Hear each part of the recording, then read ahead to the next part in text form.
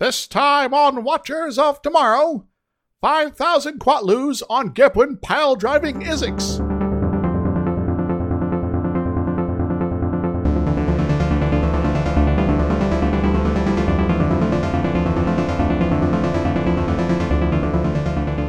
Hello everyone, welcome to Watchers of Tomorrow. My name is Gepwin and I am joined as always by my friend and co-host Dr. Isix.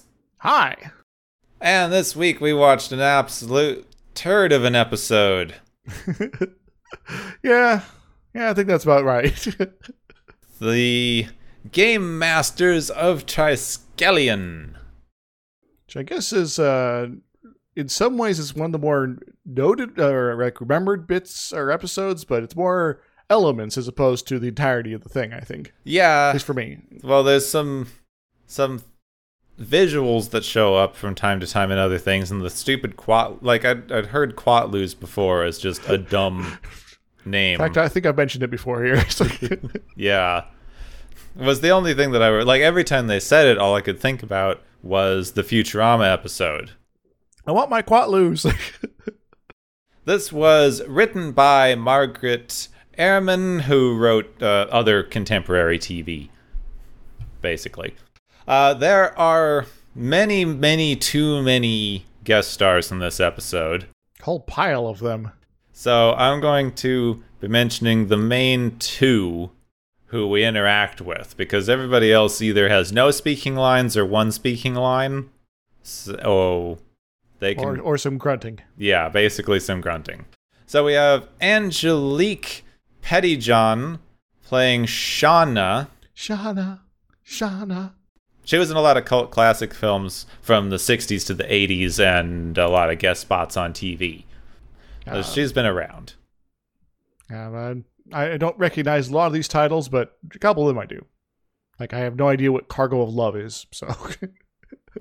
The only other particularly notable guest star was Joseph Ruskin, who plays Master Thrall Gult. Gult? Wait, is his first name John? Oh, God. Are we dealing with libertarian, objectivists here again? Oh. No. Though, this guy is the interesting distinction of having played a character in every single incarnation of Star Trek, excluding the most recent Discovery.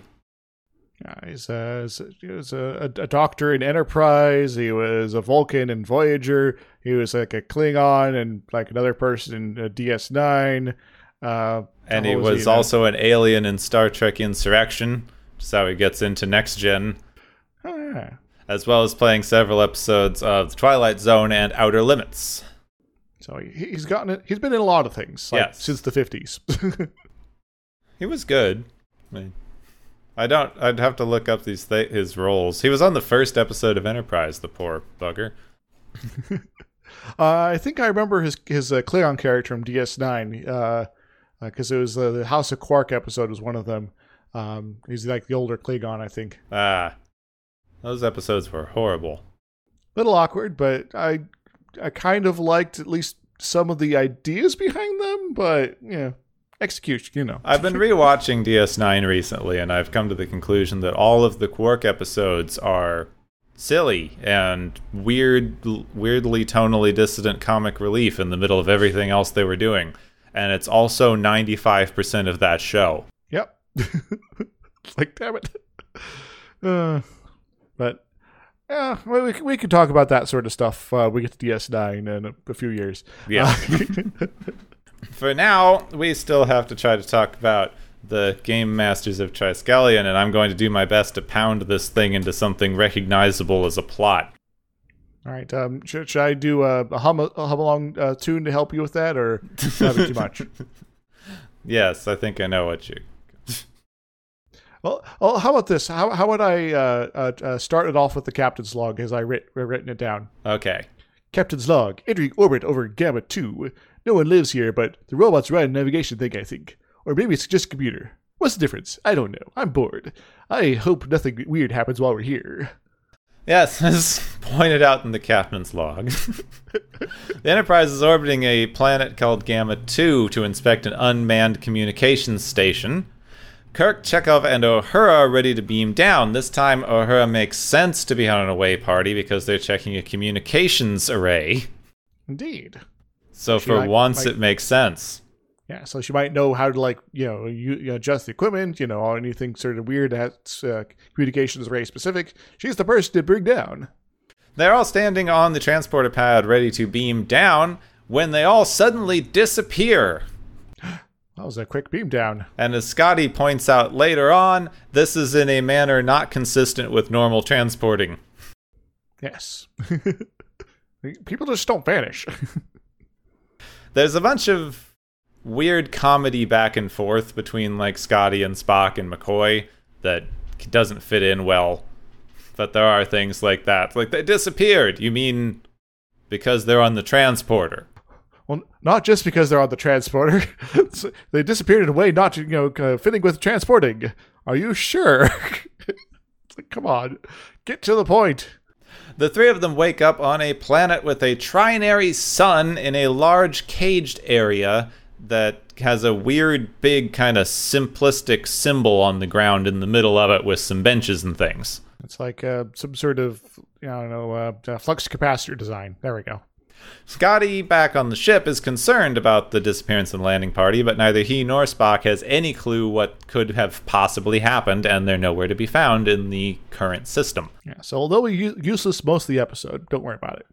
Back in the area that we will later come to learn is the arena, the landing party are surrounded by alien beings. Two are women. One has yellow skin with orange hair. The other is orange and has green hair. There's a large furry man with big vampire teeth and a normal dude with a knife. The normal guy, of the lot, the normal guy is the most asshole-ish, just so you know. He's just a dude with a knife. Yeah. Their phasers do not function, so Kirk orders them to go hand-to-hand. And, if he didn't order them to do hand-to-hand combat, would they have just stood there? Yes, of course. Chekhov does his normal comedy thing where he punches a guy and it doesn't do anything because he's short. Chekhov, get some robot arms, stuff like that. I don't know how we're going to help you otherwise. Uhura is immediately captured by the two women, but Kirk, of course, defeats Normal Man, but is taken down by the green-haired woman, and then a bald man appears. Now, I would like to point out during the division of the fight there, Chekhov goes after the really, really big guy. Kirk goes after normal dude, and Uhura takes on both ladies. Now, Uhura's a badass, but it's still 2-1. But take-on's a bit much because they keep cutting over to her, and they've just have her pinned the entire time.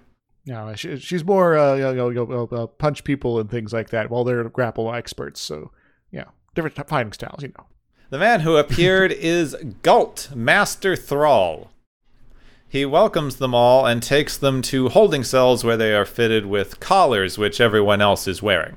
This seems to be the dress of the occasion. Well, I guess when in Rome. And they were told that they are brought here to be trained as thralls for the entertainment of the providers. Not sure I like that name. Kirk is nonplussed by this because he says they must be a mistake. We're not thralls. We're, Federation officers, which to me means they don't have a problem with the concept of this slavery stuff. They just think they got the wrong guy. Yeah, well, there is the Orion slave trade after all. So the far future Federation's A-okay with slavery, just not for their people. Kirk tries to punch the guards and escape before they're put into the cells, but Galt's eyes light up, and the collars they're wearing apparently give them great pain, and they fall over. Note to self, don't piss off Galt.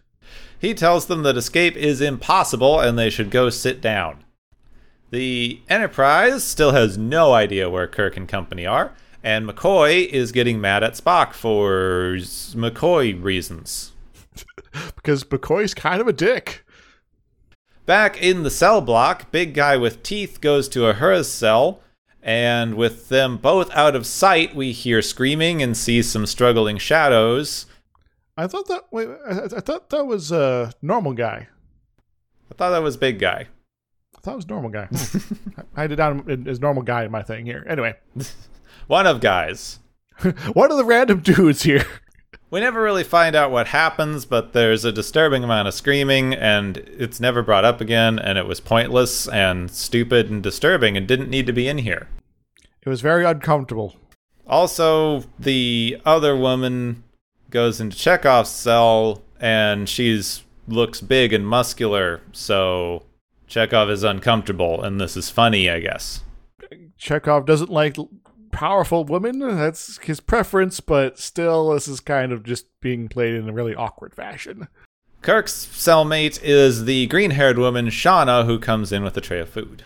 And she's here to not assault him, but to feed him, apparently. Back on the ship, they've found some sort of weird energy reading thing. It's not much, but it's the only thing they've got, so Spock orders them to follow it, and McCoy and Scotty are nonplussed for reasons. Yeah, it's like some sort of laser beam through a gas cloud or something like that, so it's going off in that direction. And then I have to wonder, so if this thing's like a normal, like, real-world energy thing, that would require them to be transported there, and it's going to be how many light years before, and so they should still technically be in transit. And I'm like, wait, I'm thinking about Star Trek too much as far as technical side things go. Yeah, Star Trek is not a techie sci-fi show. It's magic. Kirk interrogates Shauna.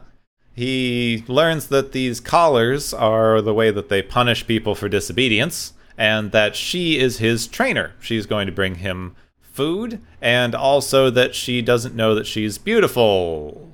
I tried to put a barf emoji in my notes, but I don't know how to read that. Yeah, this is the part where Kirk shows her the reflection in the tray, right? Yes. Yeah. It's like, you have never seen yourself before. I'm defining you specifically as beautiful. And that doesn't really give you much context on what the word even means still, but Very unhelpful. Yeah. She's not permitted to talk about anything else despite his questioning, and then the gong rings, and apparently that means it's time for exercise. So I'm going to be doing jumping jacks. The party are taken back into the arena where they were beamed in and begin practicing fighting with long pole weapons. Swing this. Don't cut my head off, please. Ow. Then Colt enters with a bound man, and that they're told that this man was inobedient to an order, and they are going to use him as a training dummy as punishment. Well, this doesn't seem very sporting. Does he have laser eyes, too? The party refuses, prompting Galt to order that Uhura instead should be used as the training dummy, but Kirk runs in and says because he's the commander, he takes responsibility and is instead used as the training dummy. No, I guess that means we're not all going to be killed by Uhura, at least, so that's something. Big guy with teeth uses a whip and net to try to kill Kirk, who's now bound. Kirk, however, dodges most of this, apparently badly because he's got some blood and stuff on his back, but he's doing okay for a guy with his hands tied behind his back. And I think there's like a whip mark on his back after the commercial break. Yes. And so obviously they had some makeup changes. He kicks the big guy, and then there's a rest period in which Shauna gives him a nourishing drink and tells him that the guy is weak on his left side. So when they go back into the fight, Kirk manages to get his hands in front of him and strangle the big dude. Well, I guess Kirk wins at everything forever, even when he's tied up. Then a big voice from the sky tells them to stop. This is apparently Provider 1. As well as Providers 2 and 3, they are all impressed and start bidding large numbers of Quatlus on the crew. Kirk doesn't much care for this. He's worth at least 50 million Quatlus after all, right? Provider 1 winds up winning them and turns their collars red as a mark of being the property of Provider 1. They also all take bets on whether or not the crew will be able to be trained or whether they'll have to wind up killing them eventually. So these are betting peoples of some sort. But where are they? What are they? The big booming voices. Yes, the big giant head. Wait, there's the voice. Shauna and Kirk go running outside the training area when they get tired by some ruins. Well, Kirk gets tired. She makes fun of him for being tired. Yeah, she has way higher constitution. Yeah, she's not even having to roll, so. He tries to ask her about the providers, but she doesn't know very much. In fact, this is kind of a long scene where she doesn't know about it very much at all. Yep. He asks about the ruins. She also doesn't know. He asks if she's ever thought about the stars and the planets, and she's like, but those little light things, they can't have people living on them. It's like, but no, there's planets like this one around all the little lights. Oh my god, you've blown my tiny little mind, I guess. Wow.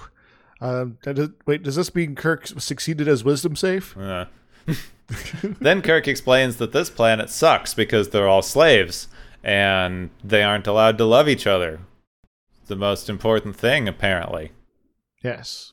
Well, is it before this point or after this point that she sort of suggests that, if he does well, she might become his chosen or something like that? I think it was right around there. Okay. Like the providers might order us to breed for purposes of offspringing. Yeah, so I guess we have to make the providers happy so we could have a happy ever after. She starts to tell him about the providers this time, but that makes them turn her collar on for a really long time. So apparently this being away from the arena was not far enough. Mm-hmm. Kirk gets really angry and yells at the sky for a while. When the collar shuts off, he says he wants to help her and kisses her, and then Galt pops out of nowhere and tells Kirk that he's amusing, but that won't protect him forever. All right, Galt, how can I be more amusing?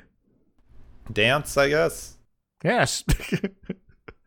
Back on the ship, Scotty and McCoy are, for some reason, not okay with following their only lead.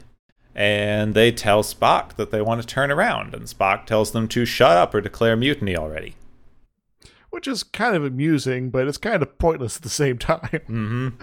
Whole thing's pointless. Yes. They're like, we should look for them. We couldn't find them. We found this energy thing. But, we should look for them. Well, yes, that's what we're doing. Do you have other suggestions? We could follow this thing until it leads us nowhere, and then we can go back and look at where we already looked already before. And why are you even asking, guys? Chill. Yeah, for some reason, this episode finds it necessary to cut back to the ship half a dozen times for them to do nothing. Yes. So I guess so the three of them can get some screen time. Yes, we're scanning, we're traveling, we're arguing, we're scanning. Shauna brings Kirk more food in his cell and tells him that she is uncomfortable with the way he's been acting around her, and that if she were allowed, she would ask to not have to train him anymore. Kirk doesn't like that and grabs her and kisses her and then punches her in the face and knocks her out. Wow, Kirk. I don't think this is the start of a healthy relationship. He then grabs her key and breaks out himself, Chekhov, and Uhura. So the giant voices in the sky could see them outside the arena, but not right inside their own house. They run into the arena, but Galt appears and knocks them out with the collars. What did you think was going to happen? Maybe they should have worked on getting the collars off before this point. Mm-hmm. The Enterprise arrives, but the providers turn it off. Yeah, don't worry, your ship is here, but it doesn't matter. They let Kirk and the ship talk to each other for some reason. Just to make sure everyone's on board of this whole being doomed thing, Yep, so everyone's on the same page now. Yeah, professional courtesy. Kirk gives a brief recap of what's going on for the ship and demands to see the providers, and he's taken to a large underground cavern where three small colored blob brains announce themselves as the superior beings, the providers. Wait a moment, I know one of these brains. That's David Lister. They long ago evolved beyond the need for things like bodies, I guess. And now they're all really bored and spend all of their time gambling. Maybe you guys should have thought of a different far future for your species here. Also, why is there only 3 of you? Yeah, those 3 specifically evolved beyond the need for bodies, I guess. Maybe the rest of their civilization was sacrificed in order to promote just them. Kirk suggests that if they are gamblers, then they should gamble bigger. We're going to gamble for 5 million Quatloos now as opposed to 5,000? He tells them that if he defeats their chosen champion, that they have to let all their slaves go free and teach them how to run a functioning society. But if he loses, then every single person on the ship will willingly be their slaves. So says Kirk? Well, yeah, he's the captain. There might be a point where not everyone on the ship will go willingly, Kirk, They all agree, but say that he has to fight 3 champions. Well, Kirk has already demonstrated he has enough hit points, and His dex and strength are pretty good, so I guess it's reasonable, especially since he's like level 20 and, well, the other gladiators are like level 15s. Kirk is put in the ring, again, the arena place. He's fighting against big guy with a whip, normal dude with a net, and a random Andorian we've never seen before. Yeah, they just need an extra. The providers put the fight on the view screen as well, so that everyone can see Kirk fight people. They don't even have to pay for this pay-per-view broadcast here. Getting Gorn flashbacks, I guess. Yes. Galt explains that there are a lot of rules to this fight to the death. If there's an injury, the fighter is to be replaced, and Kirk can only step on the yellow parts of the arena, and the other people can only step on the blue parts of the arena. And of course, all of these rules are ignored at some point. They begin. Kirk immediately steps on the wrong color. No one seems to care. The others immediately step on the wrong color. No one seems to care. He kills the Andorian and the other big dude, but he just wounds the third guy, and they are ordered to be replaced with Shauna. Oh no, Shauna! Now, Kirk has to choose whether or not he wants to kill his love interest or stay enslaved. Oh no. Moral dilemmas. Well, Kirk, pull a Kirk. Yes, Kirk just pins her, and she says, I surrender, and I guess that means he wins. It's the death of honor, I guess. The providers free everyone and go, okay, fine, we'll teach them how to have a free-functioning society, bye. Okay, then. Bye. Shauna wants to come with them. Kirk says she can't for reasons, and that doesn't explain, and then he beams away. And then they all leave, and the people on the thralls on the planet are left there, still technically under the purview of the brains in the cave place there. She stares up at the sky and says, I will remember, and I will learn. That's a hopeful ending? I guess, yeah. Now the brain people are going to teach them democracy, I guess, and then they're going to be fine, and it's great. I'm not even convinced they're going to teach them that. Because remember, these are 3 brains that have been in this facility somewhere near the arena place there, probably underground, and they've been probably there for, centuries, thousands of years, maybe even millions of years. I don't remember. I don't really care. And they might not have any clue how to run a civilization anymore. Or if they did the first place. Kirk said, and they were like, okay, fine. But obviously whatever's going on, works fine, apart from the being forced to fight each other to the death. Everybody has enough food. Seems relatively to be, in good health. So, arguably all you need to do is, stop telling them when to breed and make them stop fighting each other to the death, and, let whatever's making the food keep doing that. And there you go. So you already have your post-scarcity society. You just need to, let people be, free. So yeah, that was an episode. Yeah, they got to slavery bad, which I guess is the first episode that they've gotten to that in, so. Took them a while, but yes, they did. Oh, man. But kind of an awkward episode overall. Yeah. There's a weird sexual assault bit for no reason. Well, it's to show you that the people here are really intense about this brutality thing, I guess, but didn't the whole violence earlier already do that? Yeah, you'd think the fighting to the death part would clue you in a little. Fighting to the death is kind of overblown overall, especially when you have only so many combatants, and we see that there's maybe a hint that there's a whole bunch of other people they just never show because they didn't want to pay for more extras. But it's still sort of a limited population situation, and you're just sort of throwing them at each other until they all die, and then you teleport more people in. This is totally inefficient. Come on. Yeah.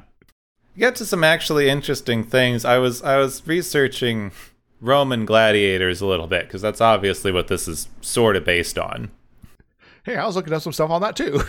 And it was kind of an interesting thing to look into, because it was this they would often fight to the death, but it was considered kind of expensive because it took a lot of time and energy to train a gladiator, and often the person who like hosted whatever game would actually have to pay when one of the people who was visiting got killed. He's like, oh man, I killed off one of your slaves with one of my slaves in this whole blood sport thing. I guess I should probably pay up. So mostly it was just an extravagant display of wealth.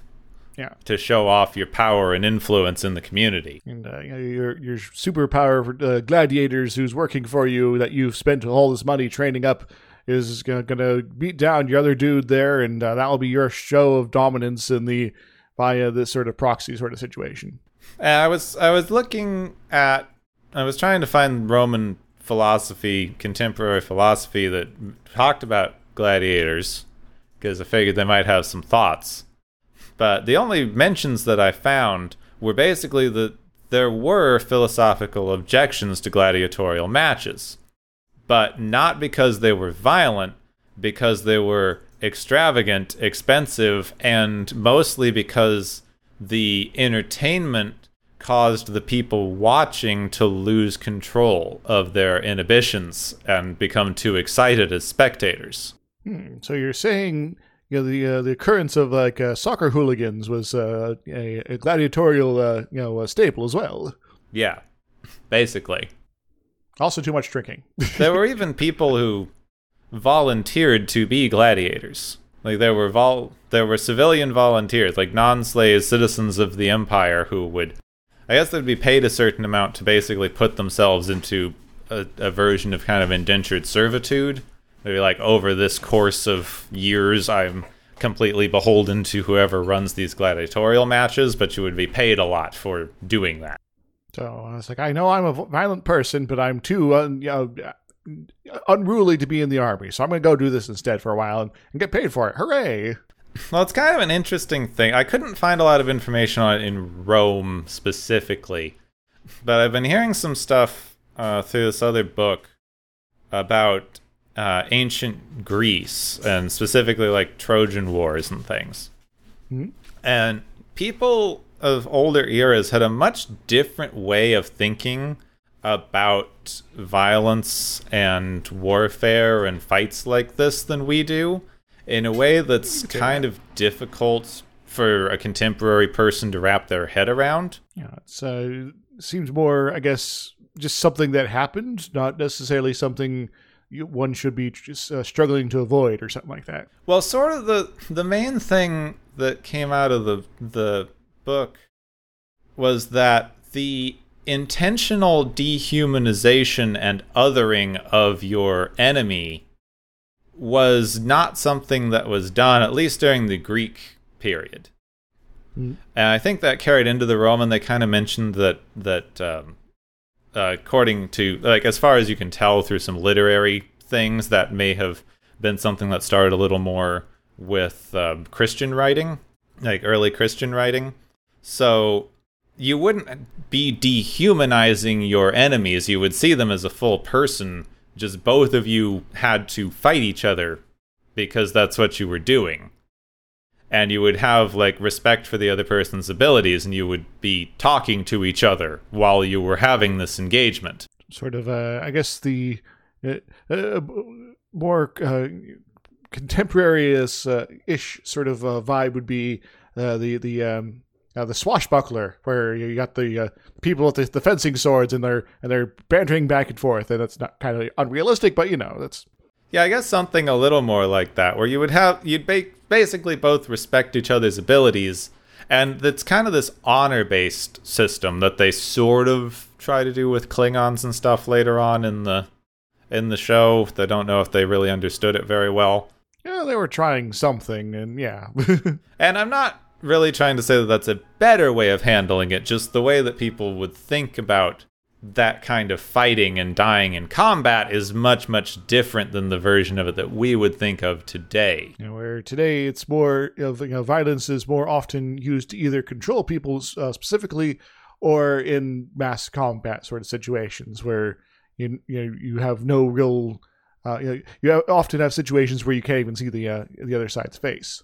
Now, gladiatorial matches may have been different because they were often enslaved people from prisoners of war that Rome would capture.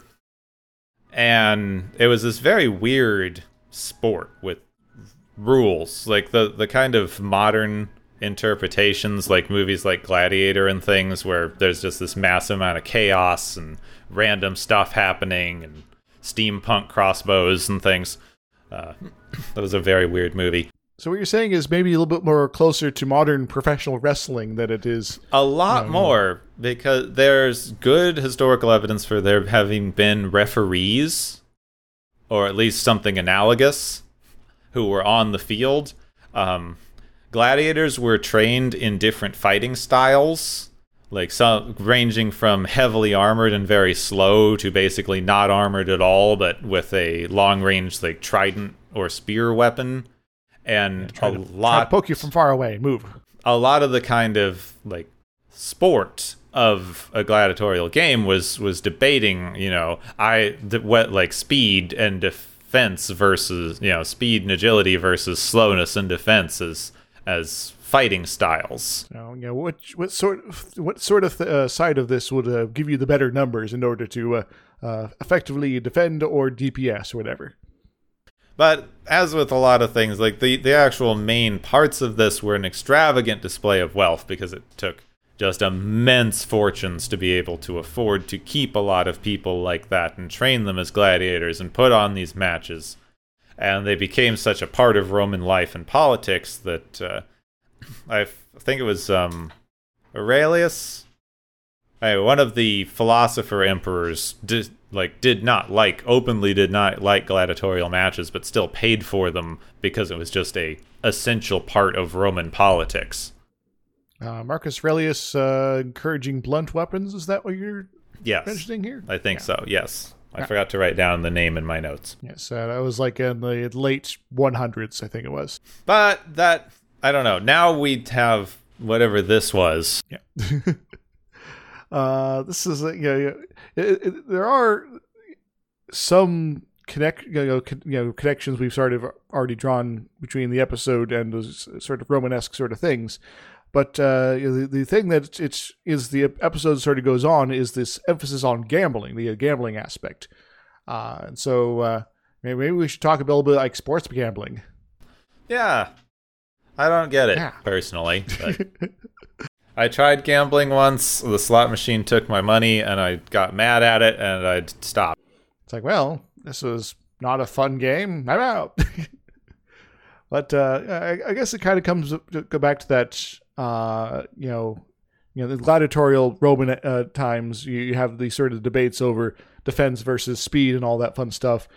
It's very similar in spirit to the 49ers are going to have this sort of season because of this player or something like that, or this this other sports ball team is going to go all the way and really take the home the home team to state and all that fun stuff because X, Y, and Z, and it's all sort of there's a idea of analysis of the teams, the players, etc., the strategies in order to try to come up with a idea of how the outcome's going to be.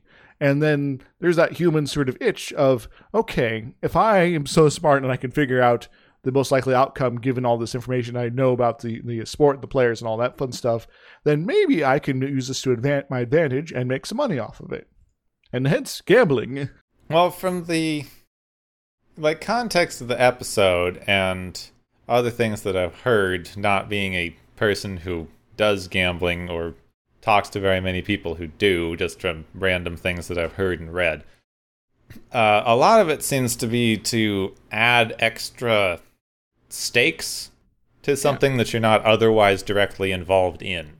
So it creates a sense of investment in the proceedings. There's investment that you otherwise wouldn't get. Like, people enjoy watching sports because they want to, see the artistry or root for their teams and such like, but if you are putting down like an actual risk, then you have a much, more engaging reason to pay attention and care about the outcome. It goes from appreciation of the sport to the thrill of consequences. And as far as we can tell, now, obviously we weren't given very much detail in the economic systems at play on this particular planet. But just that they have Quatloos. yeah, this is 3 brains in jars who... It's not even jars, one jar. They shared it. 3 brains in a jar. And they don't seem to need to use money for things. Like maybe there's some weird thing that they're doing to we have to use it to divvy up how much energy we get in the machine or some such that we're not privy to. But there doesn't seem to be any way for them to use money or to make money outside of just gambling on things. And they argue kind of that the only reason that they do it is because they have basically become so advanced that they're bored. So they want something that has stakes, and this is the biggest stakes they can come up with. Which gets to a fairly common trope in various things of just this, disaffected, has everything they could possibly want, and is tired of life rich person who is going to, start gambling on things that you normally wouldn't gamble on. Kind of like the most dangerous game sort of idea where, people are so rich and bored of normal things that they start hunting people for sport because it's the only thing that can give them true entertainment anymore because they've become so separate and disconnected from humanity and our normal things that give us pleasure. I must have the ultimate challenge, and what other challenge is more ultimate than human beings?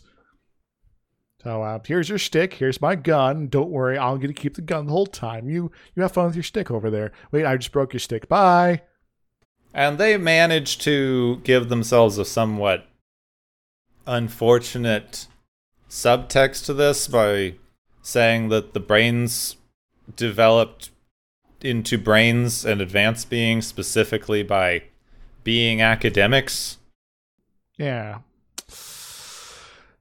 I guess this sort of perspective could potentially strike anyone, because I will, as someone with a academic background, I will never claim that we're someone of that background is necessarily ethically or whatever way you want to strike it better than other people. It just you made a different life choice as far as what you want to sort of pursue in your life.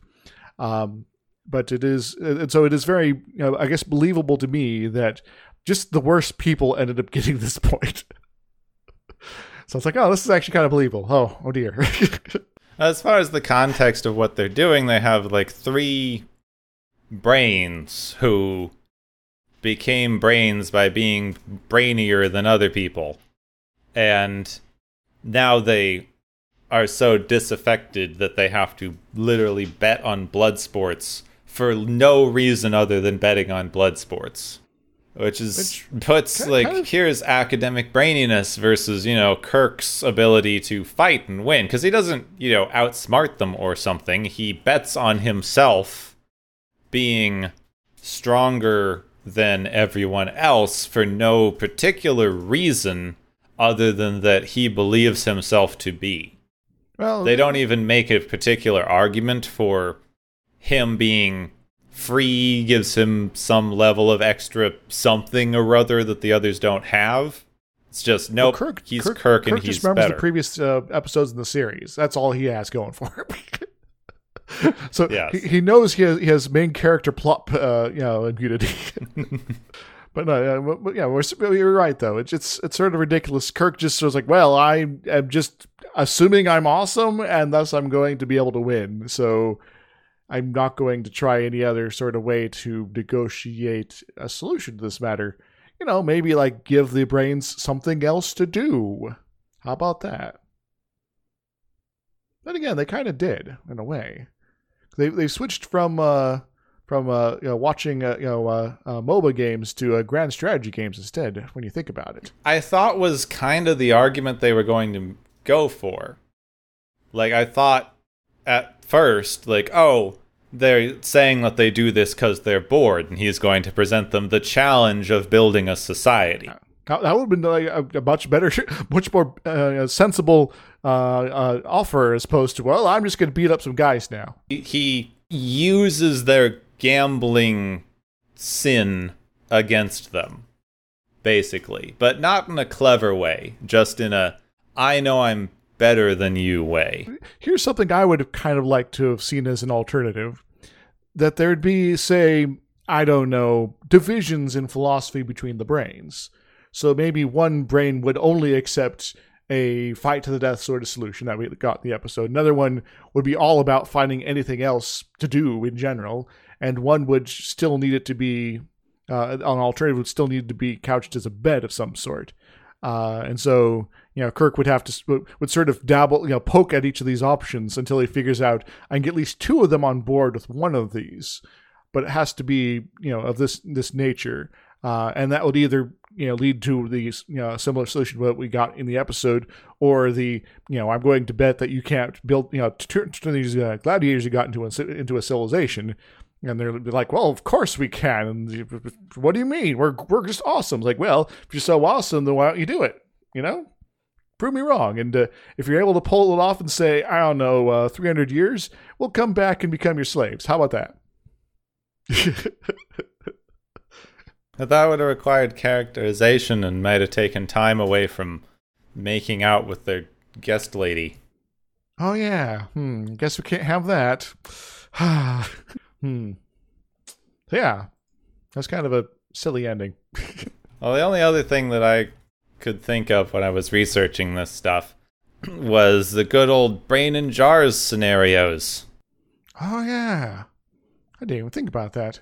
Which is actually kind of interesting when I was looking at it, because the brain in a jar is a pretty classic philosophical skeptic thought experiment. And how do you know you're not a brain in a jar, Gepwin? Yeah, I don't, basically. How do you know I'm not? You're a potato. Oh, yeah. We covered this. You gotta pay attention to the deep lore. How do you know I'm not a potato in a jar, then? So what I thought was kind of interesting is the brain in a jar hooked up to a computer that's just feeding you information is actually a kind of modern updating of an original thought experiment that Descartes was using for his initial realm of philosophical skepticism, called the evil demon thought experiment. I love those evil demons.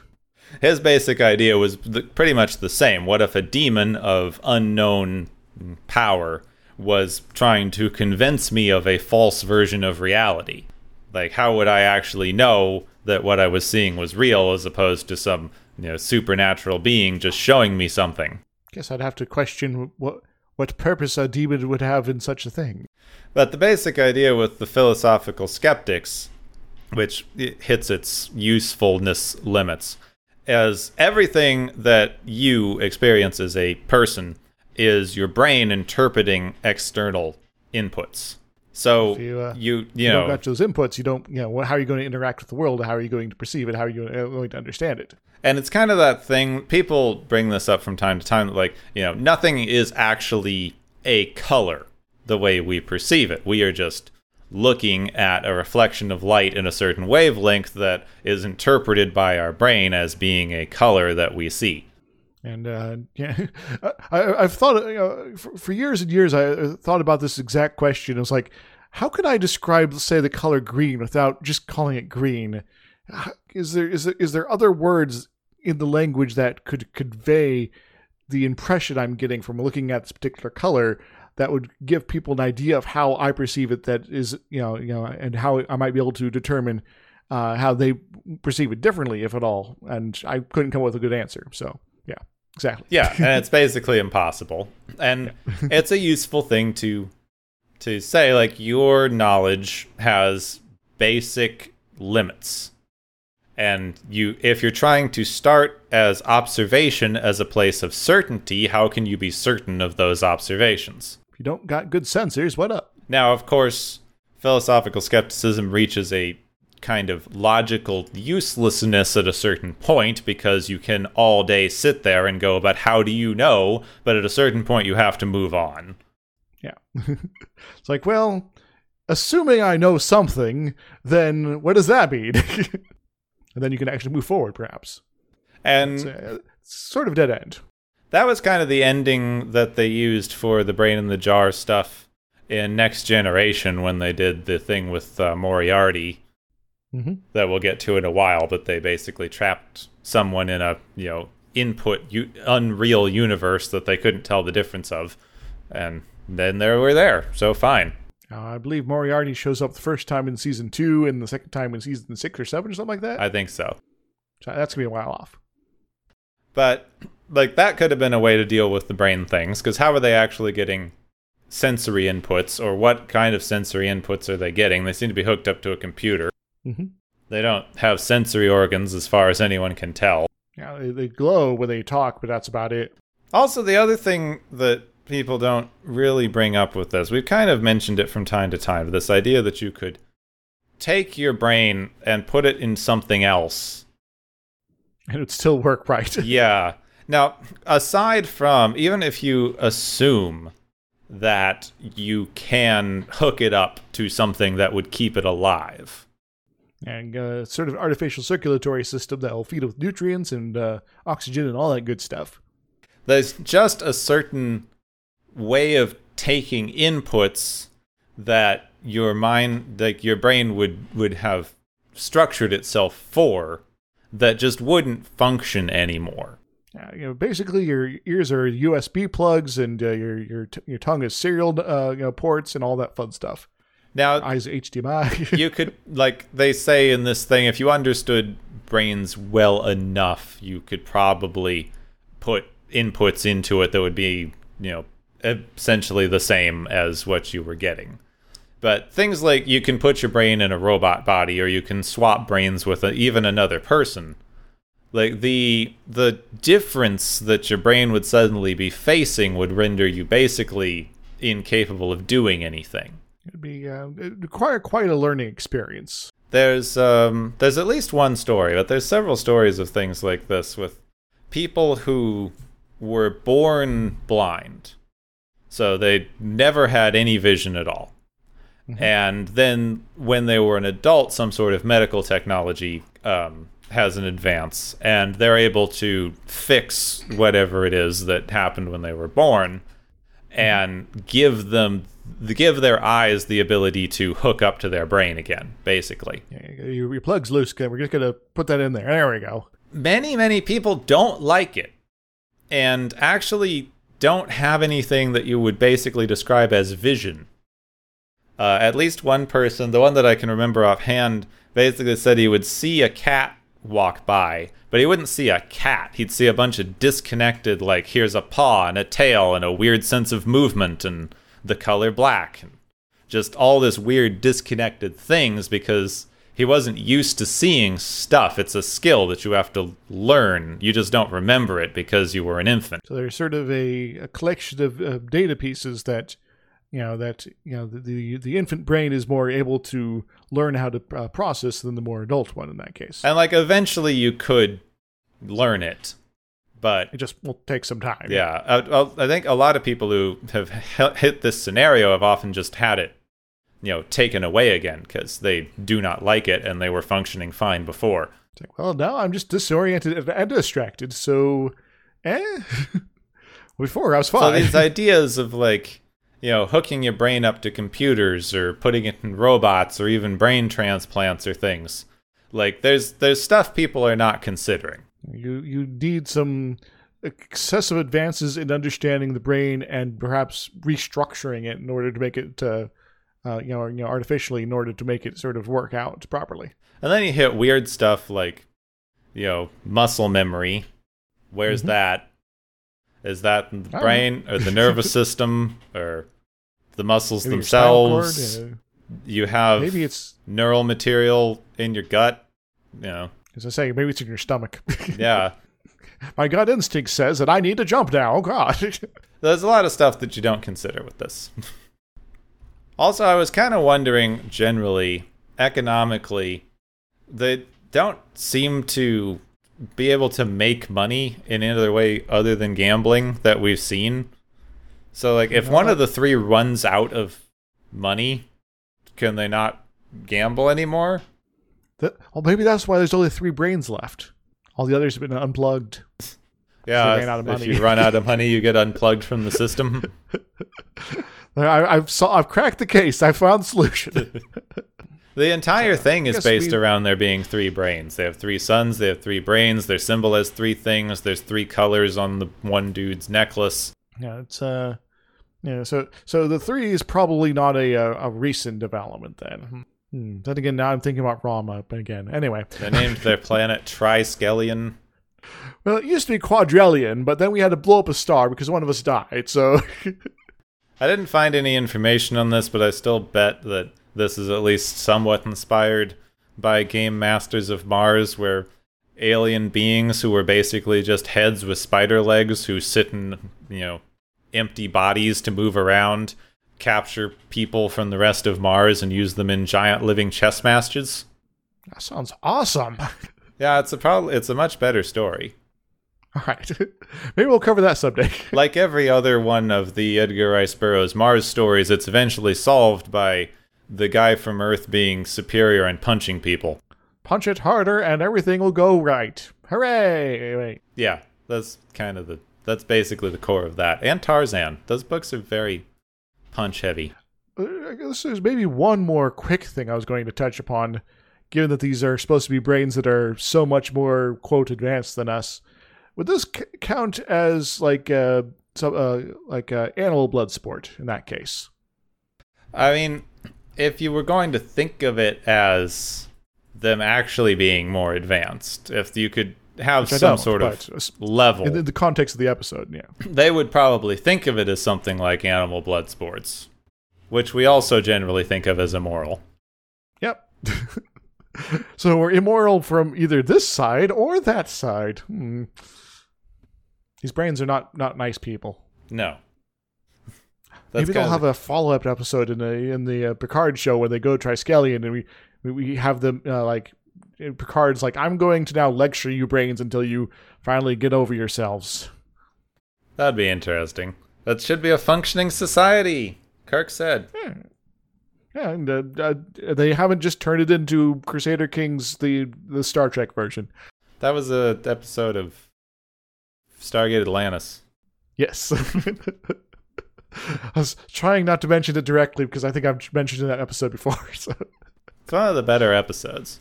Because Rodney gets his face on the flag, and that's how they recognize him. They show him on the planet, and they're like, "Oh, it's our not provider, but our person, the person that we talked to through the computer thingamajig. Hooray!" Well, tell us how to beat up the other guys. It's the absolute best version of what if the video games were real that I've ever seen in a TV show. Yes. Yeah, I still have some questions about the timeline as far as how quickly the societies are changing there, but yeah, it kind of works. Yeah. It's evil. It's like magic ancient technology. It's fine. Yeah, they can, teach everybody. It's like, yes, you now have the ability to create this machine because the machine told you to. You didn't actually develop it. But you got enough knowledge points in order to do it, so you were able to do it because we told you to. Anyway, this is not yet a Stargate show. Maybe eventually, but not yet. Anyway, got anything else, or are we about out of random things to talk about at this point? Well, we've stopped talking about Star Trek for a bit now, so I think it's time for the Galaxy's favorite game show!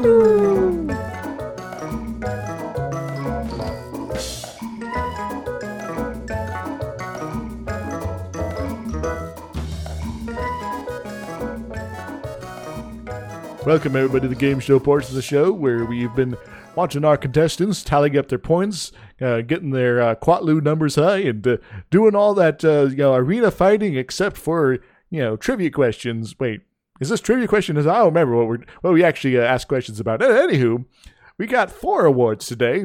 The first one is the Sufficiently Advanced Aliens Award, which Yeah, guess what? It goes to those provider peoples for being seemingly all-powerful beings who are only defeated by the power of gambling. What do they win, Gepwin? The providers win a video game system probably give them much more entertainment than gambling apparently useless amounts of made-up currencies on blood sports.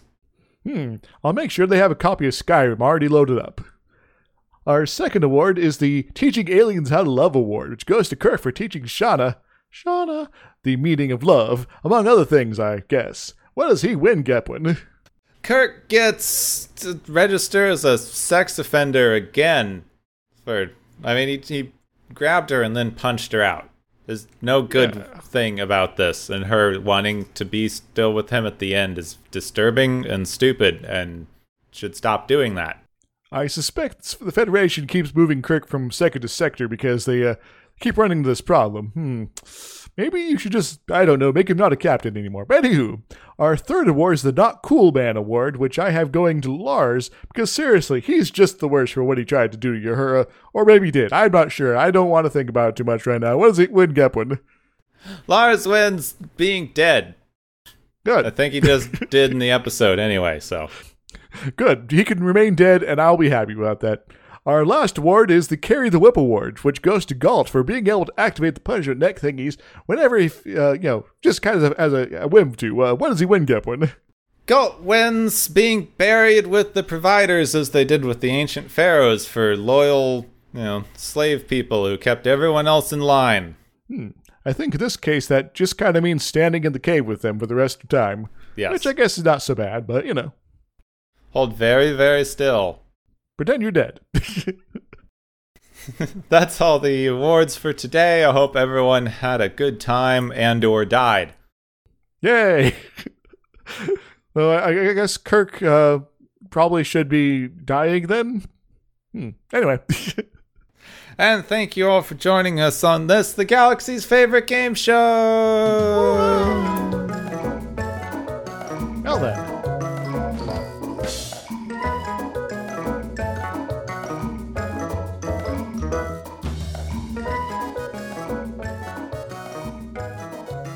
It's Earth 2. Earth 2? Wait. You mean we get to go to not the cowboy planet or the German World War II planet, but the Mafia planet? It's Mafia Planet. Yay!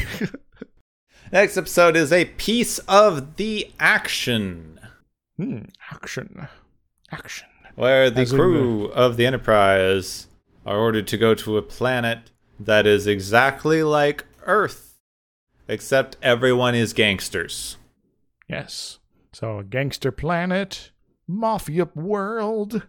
Everyone get your Tommy gun, and we're gonna have some 1920s-isms, I guess, maybe? Yep. 1920s gangsters carrying Tommy guns and hats. Yep. And hats, suits. It's basically it. Yeah. That's basically the show. It's yes. Star Trek, but Tommy Gun Planet. Not to be confused with Nazi Planet, Cowboy Planet, Roman Planet, Greek Planet, Native American Planet. Other, indigenous culture planet. Post-apocalyptic communist planet. Oh, and Children Planet. Already been there, remember? Yes. So, Planet of Hats. Yes, the Planet of Hats. I think I've seen this one once, but I remember nothing about it other than Gangster Planet. Yeah, I'm similar boat. I'm not even sure if I've seen the whole thing, so... Kirk distracts the guards by teaching them the fictional game of Fizbin. Okay. Alright, is that like physics ball? Yes. Sweet. So I'm going to get my rolling chair, and we're going to get a racquetball, and we're going to have a great old time here. The physics ball thing was the best. That was the best episode of Sliders. I don't remember that one, actually. They go to a planet where the dominant sport is some sort of quiz-based game of dodgeball. I do remember that now. And, because the one guy is such a smarty, he's like, one of the top players, and, he's has to go and play the game for a while, something like that. Yeah, it's basically the what if being smart was the same thing as being a sports star? Oh, wait, being a sports star is actually terrible. Yes. So, Mafia time next time. Yes. Next time, Mafia Planet, which we can learn more about next week on Watchers of Tomorrow. Next time on Watchers of Tomorrow, Cargo Cult, but with gangsters. You have been listening to Watchers of Tomorrow, a podcast on science fiction media. Find and follow Watchers of Tomorrow on Podbean, YouTube, Spotify, iTunes, Google Play, Stitcher, Pocket Cast, Spreader, Digital Podcast, and perhaps many more to come. If you enjoy our podcast, make sure to subscribe for more. And where possible, make sure to rate your experience or leave us a review. You may find Gepwin on youtube.com/Gepwin and Twitter @Gepwin. You may find me, Dr. Isix, on youtube.com/Dr. Isix and Twitter @IsixLP. Music is Waveform and Maury's Principle, both by DRKRN. You can also check out the Watchers of Tomorrow Discord channel. Make sure to share the experience with your friends, family, enemies, and alien overlords. If you feel you are suffering from transporter syndrome, please be aware that the next time you step off the transporter, that you, that is now, no longer exists.